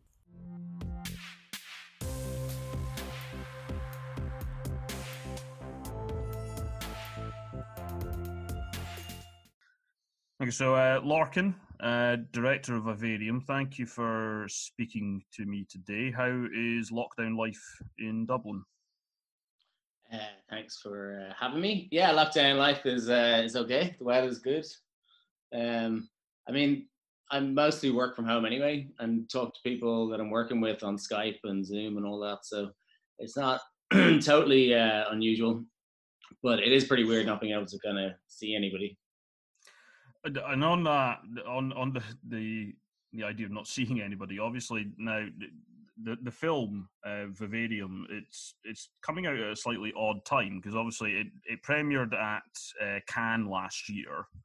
So you've kind of got this whole, and I saw it at Glasgow Film Festival in February, or it might even been early March, the showing I saw. March, yeah. Right before all this stuff kicked off, or at least when it kicked off in the UK and Ireland. I'm sure other places were aware of it by then. How odd has that been for you to get the kind of the full audience experience for almost the best part of a year, and then basically have the theatrical release just kind of the rug pulled out from under you right at the end, basically? Yeah, it was obviously it was sickener, yeah, that it didn't get the theatrical release that we'd planned. I mean, it actually did come out in France. France had a window of 2 weeks before everybody else. The distributor there just managed to organize that somehow. But so it came out in France, and I went over for the premiere, and yeah, it came out on a Wednesday, and then Thursday the French president sort of announced that schools were closing down, and then on Friday the cinemas were closed, and that was the end of it. But it did pretty well for a day. But yeah, I mean, ultimately, yeah, it's just the way things went, and it's weirdly then became kind of this ultimate lockdown movie. All these people started labeling it as oddly prescient, and so it's not the worst though. I mean, like there's people who would have been premiering their films at festivals, South by Southwest suddenly cancelled, and I knew people who were going to show their film for the first time, and they were excited. They got in, and then obviously Cannes isn't happening now, and so like we're lucky, really. We had a great festival run, and then it was going to be a day and date release in the UK anyway, and the US. So although it was doing theatrical, it was also going to be going out on VOD at the same time. So I was wondering if it's made you think a little about how much the historical context in which a film comes out plays a role in how an audience engages with it. Because now, obviously, when you're coming up with ideas and stuff, that informs that process as well. But I rewatched the film recently because I knew I was going to be speaking to you about it, and it's quite funny to me, at least, how I engage with different aspects of it upon watching it a second time. So, I mean, the first time there's all the things to do with, the ideas of motherhood and social contract and kind of you getting locked into this kind of suburban non-escape almost. But then when I was watching it the second time, it was the idea that they literally can't go anywhere or particularly do anything, which really registered with me. And the bit that really stuck out to me is when they're dancing to Desmond Dekker and the Aces in front of the car when they suddenly realise that the car radio still works. So I was wondering if, because of course now you've had that long period for audiences to engage it in what was previously normal, I suppose, and now I was wondering if is that something you've found yourself and when you've been speaking to people about it or when you've reflected on it? Yeah, well, I didn't, like, nobody knew that me and Garrett were precogs before now. Even though we share a bath and we have wires coming out of our heads. No, it was, I mean, I'll never get to experience it like that. You know, the way, like, I'll never even get to experience like a normal audience member pre-COVID, because you're inside it, making it, so you never really get to kind of experience it as an audience member anyway. But now, yeah, I haven't actually watched it. I mean, I know the film pretty well, obviously, but I haven't watched it since all of this. But I have seen, like, and I've done a bunch of interviews for the US asking about this sort of lockdown thing and how it seems as if it was designed exactly for a kind of like a nightmare version of the social contract mixed with COVID-19. And, like, you know, there's all sorts of weird things then, you know, once it started, once we became aware of all of the symptoms and all of the kind of the restrictions that were going to be put into place and everything, you start seeing all these weird parallels in the film, you know, with one, they're stuck in the house with this annoying child who's driving them mad. You know, the male protagonist starts to make two gardening projects, which I think a lot of people are doing, and then, you know, he gets a mysterious illness that he is slightly unexplained in the film anyway, and boxes arrive with supplies, which, you know, there's just so many weird parallels. But I guess in some sense, like, I've always thought that films like this seem as if you know, they're part of a collective unconscious anyway, that, like, when you're reacting to what's going on socio-politically and you're kind of working on a project about that in a slightly abstracted way, some of those concerns and ideas, I don't know, it all kind of gets swept up and turns into a film. And maybe in some way it is a weird precognitive thing or something.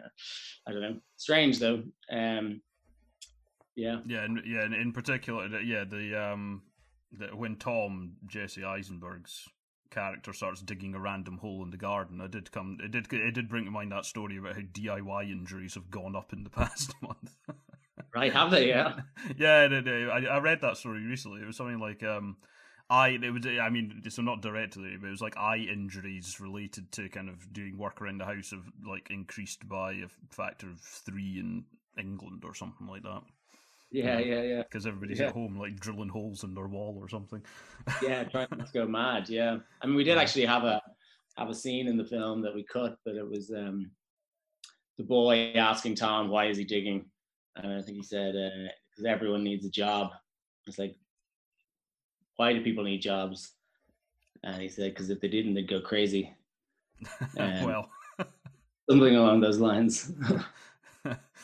So I would moving on to kind of more the content of the film. So obviously, the film doesn't give a lot away in terms of explanations, and I think the fact that people are pulling different things out of it depending on how they've seen it speaks to that. It's kind of got one. I don't want to call it an explanation, but there's kind of a sequence at the start with a cuckoo that kind of sets up the central metaphor, if you like. The other stuff revolves around.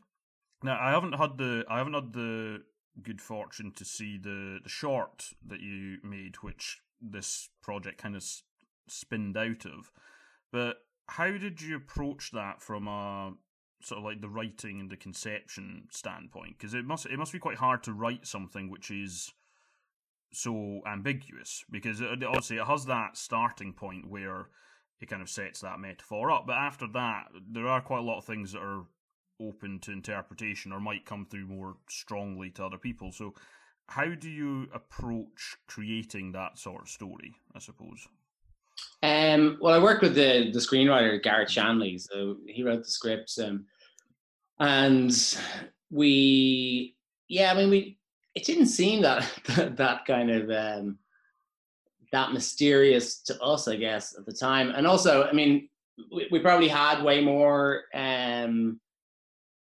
explanation in the script or in earlier drafts, and then started like pulling things out, and then also in the edit taking certain things out that seem, that a lot of the time I think you're using visual language to convey a feeling or an atmosphere, or a kind of a contrast between the characters, or that you can do with an image a lot of the time, and their facial expressions, that you don't necessarily need them to be explaining stuff through dialogue or whatever. And that was definitely the case with this film. Found just pulling out, like if they kind of referenced their weird situation within the weird situation, it didn't really work in the same way as being stuck in your own kind of fever dream works, so and that was something we talked about with the actors very early on. Jesse and Imogen were both on the same page as well. They actually wanted, I think there were a few scenes that had a little bit more exposition that we took out. We gave them less dialogue in certain parts. So yeah, I don't know. I mean, I think that they're the kind of films that I'm interested in, and find it enjoyable and challenging to sort of to do that while making a film. But this film in particular, I mean, if you explained everything that was happening, it would just lead to more questions, and we weren't making Lost. We did so we did actually shoot a few more scenes that we didn't put into the final cut of the film during that last sequence. But yeah, I don't think they would have answered. I don't think they would have answered more anyway. They probably would have created more questions. How much time as a director did you put into thinking about how to convey the passage of time? Because obviously it's by its very nature of the story, it's a very kind of similar setting from scene to scene. But obviously you need to convey the fact that Tom and Gemma are kind of slowly losing their minds a little bit, and obviously you've got the added complication of the child ages at a much faster rate than a human child. And I noticed there were all these kind of like little things that were intended to convey the passage of time. So like the measurement against the door frame is kind of like a very nice, quick way of kind of establishing that aging speed. But how much time did you put into coming up with kind of these things, even like changes in terms of how they're doing their hair or the makeup or things like that? Because that's kind of a central thing to getting across how much time they've actually spent there. I know that wouldn't necessarily, to my mind, be explicit in the script, or if it is, it might just be a passing note. Yeah, it's an interesting question, because there was definitely challenges in, we weren't shooting in a real location. We had a set of just 3 exteriors in a warehouse. So, say you were shooting, and if you see Foxes, the short film, it's on Vimeo and YouTube and stuff. It's in a similar kind of environment, but it was a real location, and we were able to shoot, cutaways to like between buildings or trees, the sky or whatever, and to help show the passage of time. But obviously with this, it's something you shoot, you turn the camera around and you'll see like a brick wall and a bunch of equipment and wires and stuff. So there were a few kind of techniques. One of them was using the sun and these sort of overlays to create this sort of dreamy sense of time passing and dissolves. So you get the sense of both atmospherically things becoming quite surreal, and also that time is passing, and they've tried a few things. So we did a bit of that with like audio, just and that was always kind of a plan, which we were going to do in ADR and also in the edit, take like got the actors to read passages of dialogue saying you should turn this way and around that way, like when they're trying to get out of the place. And Jesse did that and Imogen did that, and then we kind of mixed them together and overlaid them and cross-faded them while simultaneously dissolving these sequences over the sun and their faces kind of dissolving into each other, which was probably inspired by a bunch of things. But what I remember is that Saul Bass's film Phase 4 did some of that kind of stuff. So there's a bit of that. And then in terms of their physicality and sort of weakening over time and degradation, both the makeup artist and hair were brilliant. So we talked a lot about what we could do, and Jenny, who was looking after her hair, had this brilliant idea about sort of giving Imogen a different like stages of her hair. So like it's down and then it's up and then it goes into this kind of sad ponytail, so the like low ponytail and greasier. And same with Jesse, his hair kind of got like a bit it was kind of fluffy at the sort of fro at the start, and then it becomes kind of dank and limp. And then obviously with makeup, we sort of made them look sick as well. And we also had, because they stay in the same wardrobe the entire time, we did get change the size though. So they start with kind of well-fitting clothes, and then they're bigger, and then they're even bigger again in the third act. So it was very much broken down across. To me, anyway, it was like a representation of youth, middle age, and old age within the 3 acts of the film, even though they weren't getting like grey hair and big beard, in a slightly more abstracted way. But yeah, so the wardrobe I think helps, because the shoulders start sagging down here. It kind of gives the impression that they've lost weight and they're just looking a bit more rough. And then also I think the set being painted, the color is painted that sort of greeny pastel hue. It bounces this sort of greenish light back onto them. So we're able to also in the grade adjust the skin tone accordingly to sort of help them deteriorate as well. And I think all of that adds to the passage of time, like because it's as if you know, it's difficult to tell exactly. Well, for all, how long do you think passed? How long time do you think passed for them? I mean, by the time it was done, I mean, well over a year, I would have thought. I mean, just on the basis that when you first go, when you get the first indication of any passage of time, you're already past 3 months, basically. So I think on that sort of basis, something like that in my head, I suppose. Yeah. That's about it. That was what we aimed for.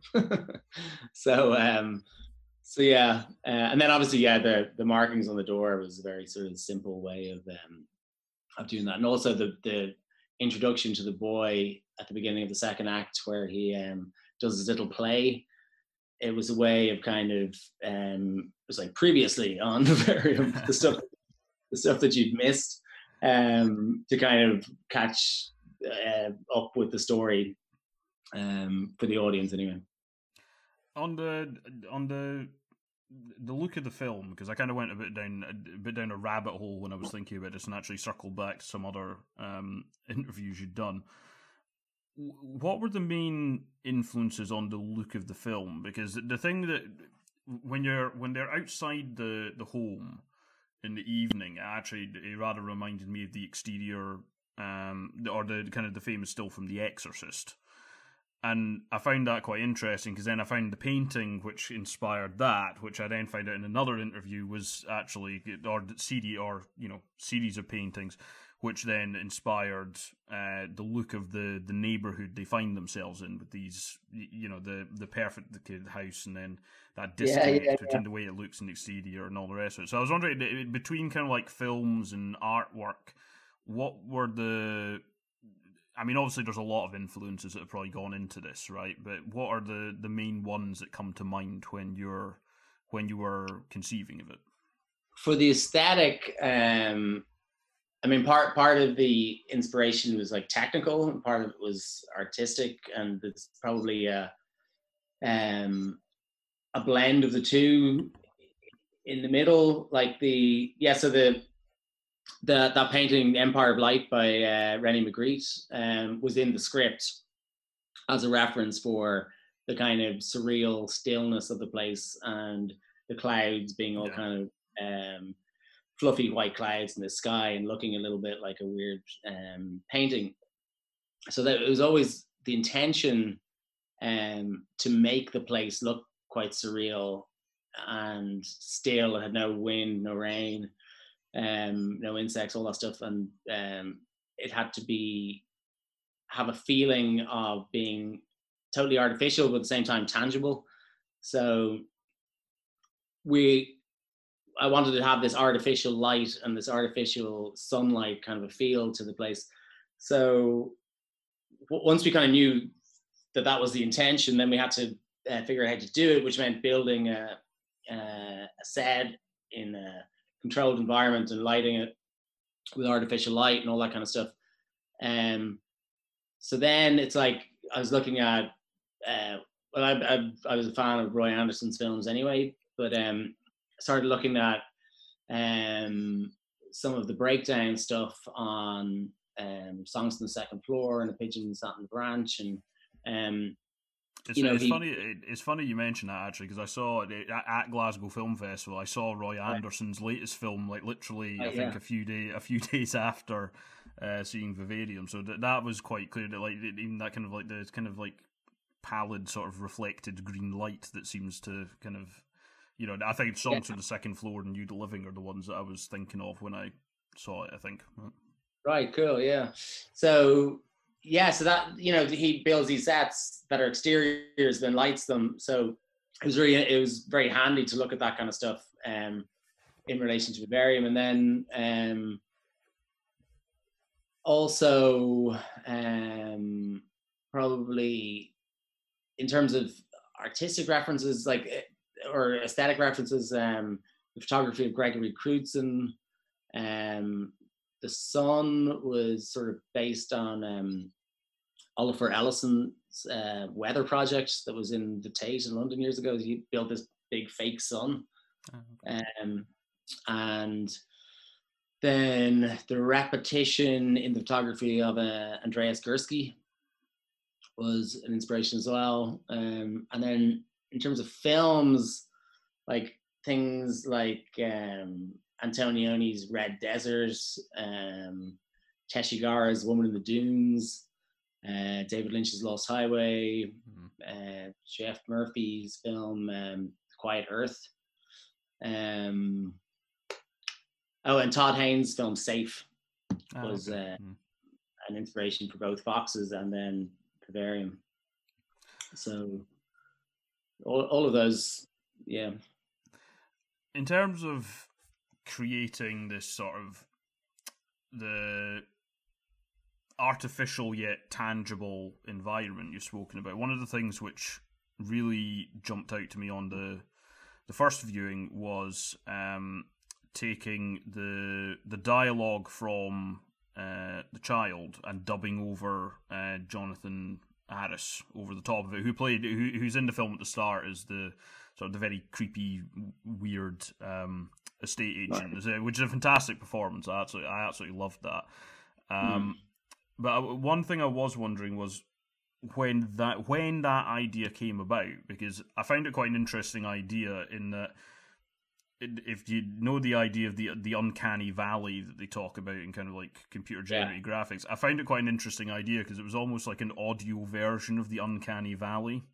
It's like you know something's not quite right. It seems fine, but it's just it's not. And I thought that was a wonderful way to kind of get across another aspect of kind of the unreality of it. So I was wondering at what point that idea came in, whether that came late, or if it was always conceived that way, or...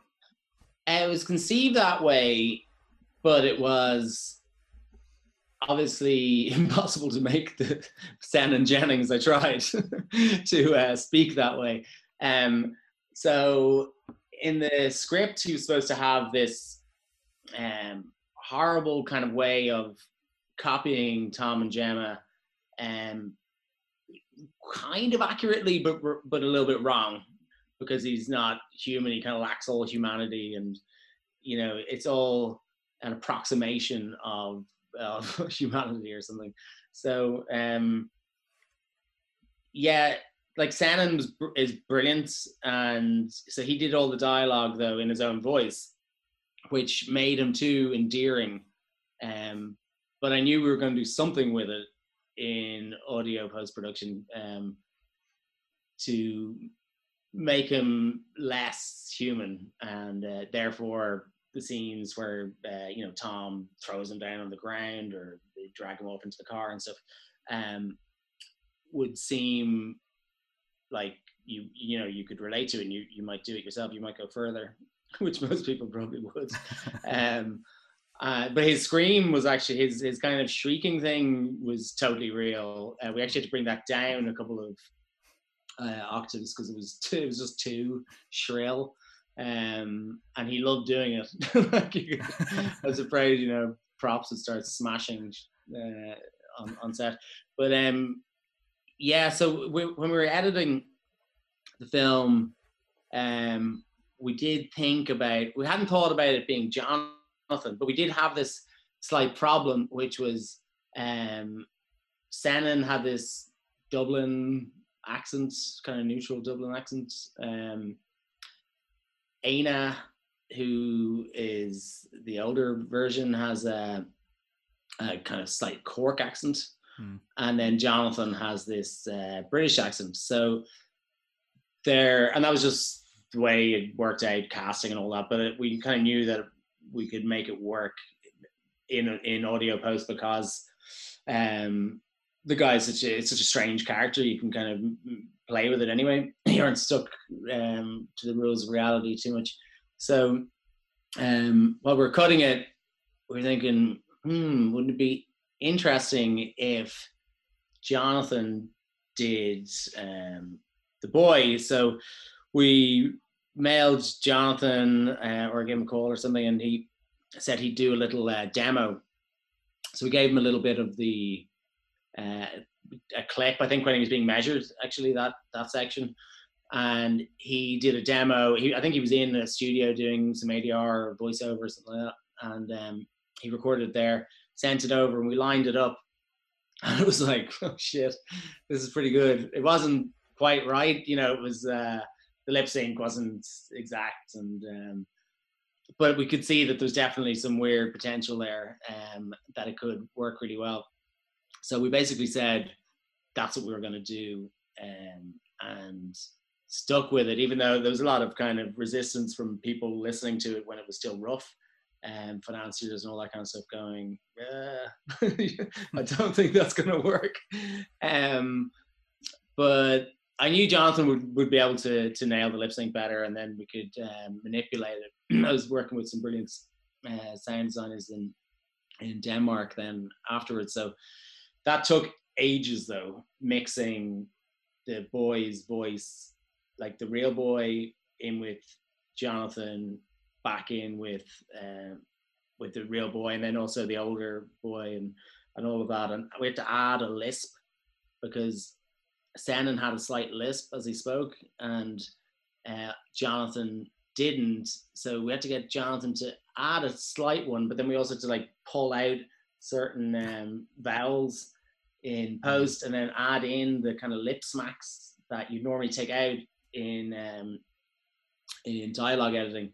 So we increased the sound of the little clicks to help it fit into the boy's mouth, and so just it took a good bit of time, but I think it was worth it.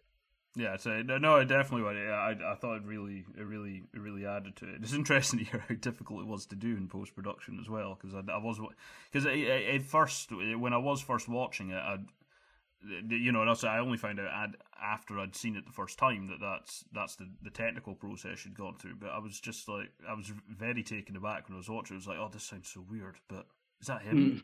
Is that him? Like, yeah. So for me anyway, it certainly achieved the desired effect. How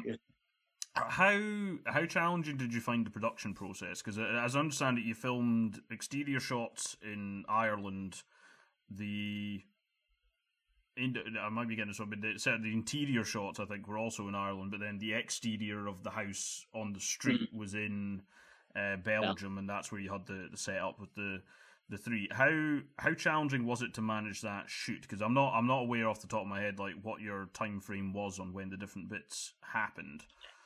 Yeah, it was a nightmare. There's no other way of describing it. It was we. Once Jesse came on board, he had a window to shoot, so prep kind of got condensed, and it was like a big rush to get ready to shoot on day one. Like I was painting the set with everybody else the night before shooting. We were all like covered in paint and sweeping up all the dust and trying to put a roof on. It was, and there was no crew available and all that kind of stuff. It was madness. But then the set originally was supposed to be 3 times, slightly more than 3 times the size that it was. So we're supposed to have like the opposite side of the street and here, and then a kind of junction across the bottom. But it was all too expensive, so we were only able to build a section 3, which meant having to shoot all reverse angles back into the same direction.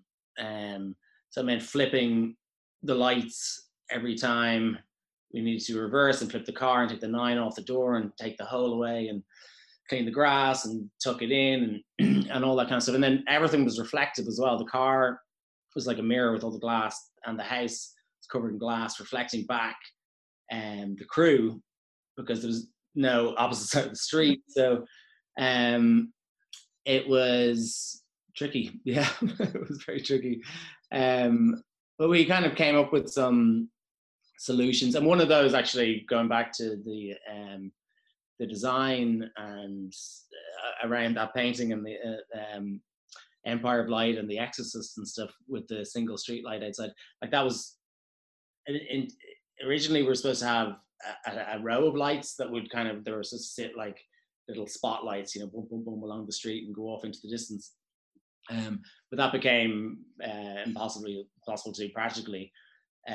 So we said, okay, we'll have one light just outside their house, which ended up becoming much more like the painting than we'd even. I'm only thinking about it now for the first time since you mentioned The Exorcist. I forgot that was based on that painting as well. So so yeah, and then we in for the nighttime shots we had to we fogged up the area so that you create extra additional depth because of the diffusion, like aerial diffusion.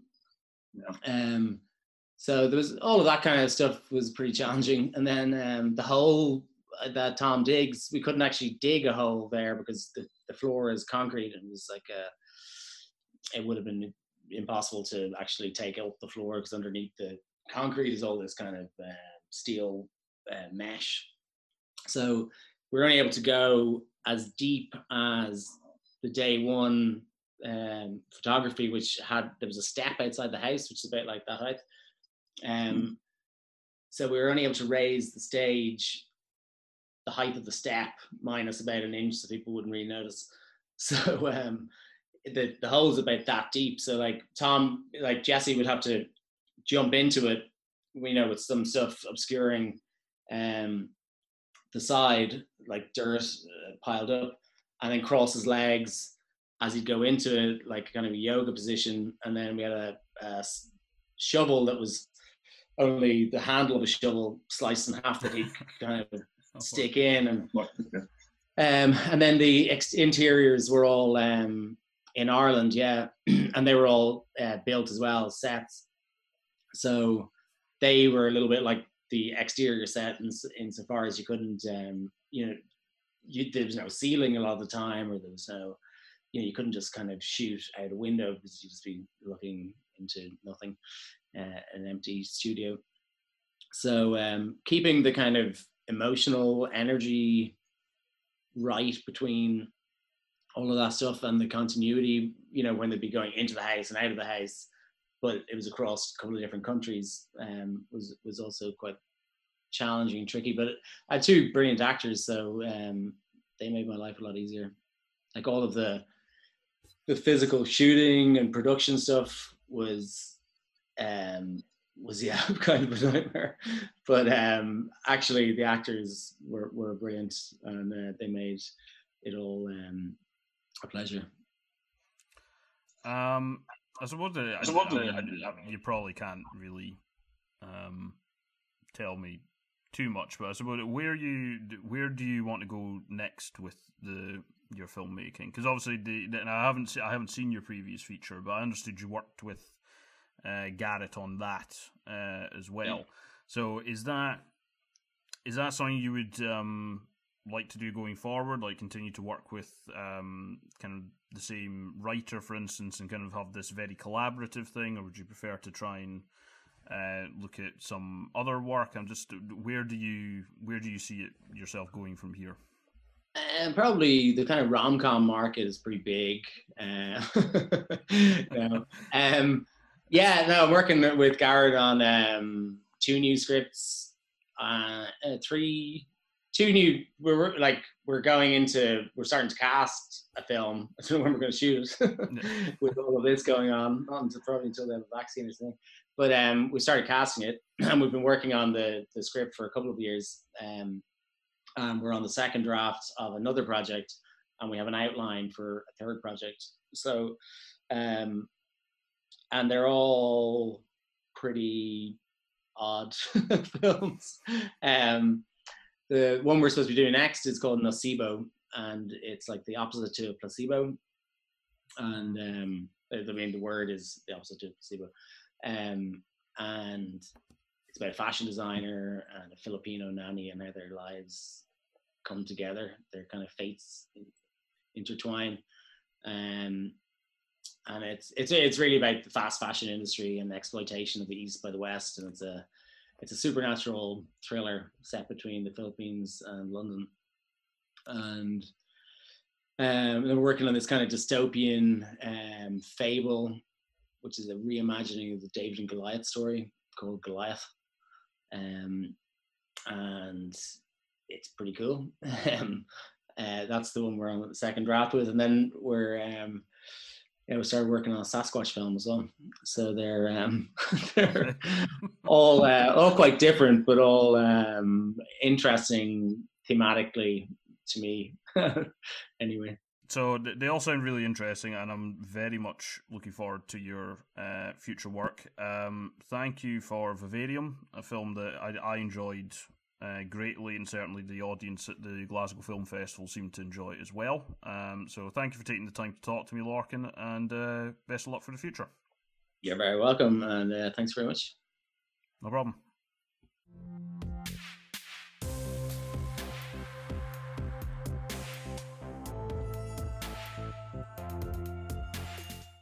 Okay, so we're back, and we're at this part of the podcast where we like to share a short film. A lot of the people are involved in Cinetopia have been very much involved with short films, particularly the Edinburgh Short Film Festival. So one of us, we all pick a short film that we like, that we recommend you checking out, and we try to do it all under a minute. This has been the challenge, and most of us have been able to do that quite well. So I'll go first. Somebody time me. I suggest that you watch a short film called Or Wally. I saw it actually originally at the Edinburgh Short Film Festival in 2017. It was one of the first Edinburgh Short Film Festivals I was a part of. The film is directed by Martin Lennon, and the DP is a friend of ours at Cinetopia, Stuart Edwards, and we actually showed it at one of our first Cinetopia events ever. And had a Q&A with Stuart. Or Wally is a documentary, it's lighthearted short film that follows Scotland's most unique mascot, Wally the Warrior, which is for the football club Stenhouse Muir, a small football club in Scotland. And the mascot at the time happened to be done by Eleanor, who was a mother of 8 and a granny of 7. And it's really just a sweet take on, what it is to be a football fan. And I think it's quite lovely, and it's worth your watch. All right, so next who's up for the challenge, I'm going to give it to you, Grace. Would you like to go? Yeah, sure. So my recommendation this week is Natasha Setner's Royal College of Art graduate film, Nigel. So it's an animation. Natasha Setner also actually was at Edinburgh Short Film Festival in 2017 with her animation Nero. Nigel is a frame-by-frame charcoal-sketched animation about a lonely gannet, the bird, who struggles to find love and friendship in the stone statue birds with whom he shares his island. I thought that there was something to the isolation of this film that maybe people could connect with right now. Her films are always very sort of dark in nature. She deals with some really complex themes, but she finds a way to bring a little bit of playfulness and lightheartedness to the subject matters. And I think it's a lovely little film. You can watch it on Short of the Week. We'll share a link, and definitely check out more of Natasha's work. She's an excellent animated filmmaker. Great. Okay, Betty, so what short film do you have for us today? So, famous friends Errol Morris and Werner Herzog. Back in the day, Errol Morris was apparently known for being rather lazy and having a difficult time motivating himself a lot of the time. But he really wanted to shoot a film called Gates of Heaven about the pet cemetery business, and Werner Herzog stood there and said, listen, the day I watch your film is the day I eat the shoes that I'm wearing right now. Anyway, on the premiere of Gates of Heaven, Werner Herzog had to spend the whole day cooking his own shoes, which he then consumed with some onions at the premiere as a sort of publicity stunt for Errol Morris's film, which is all documented by Les Blank in the film Werner Herzog Eats His Shoe from 1980 and collected by Criterion. Well, now I know what I'm doing this evening. Not cooking a shoe. That's a good one. Yeah, I think Werner Herzog eating shoes is a good shout. Yep. I'll have to check that one out. And Jim, finally. Yeah, so I've done my usual thing of forgetting to really pick something until the last minute.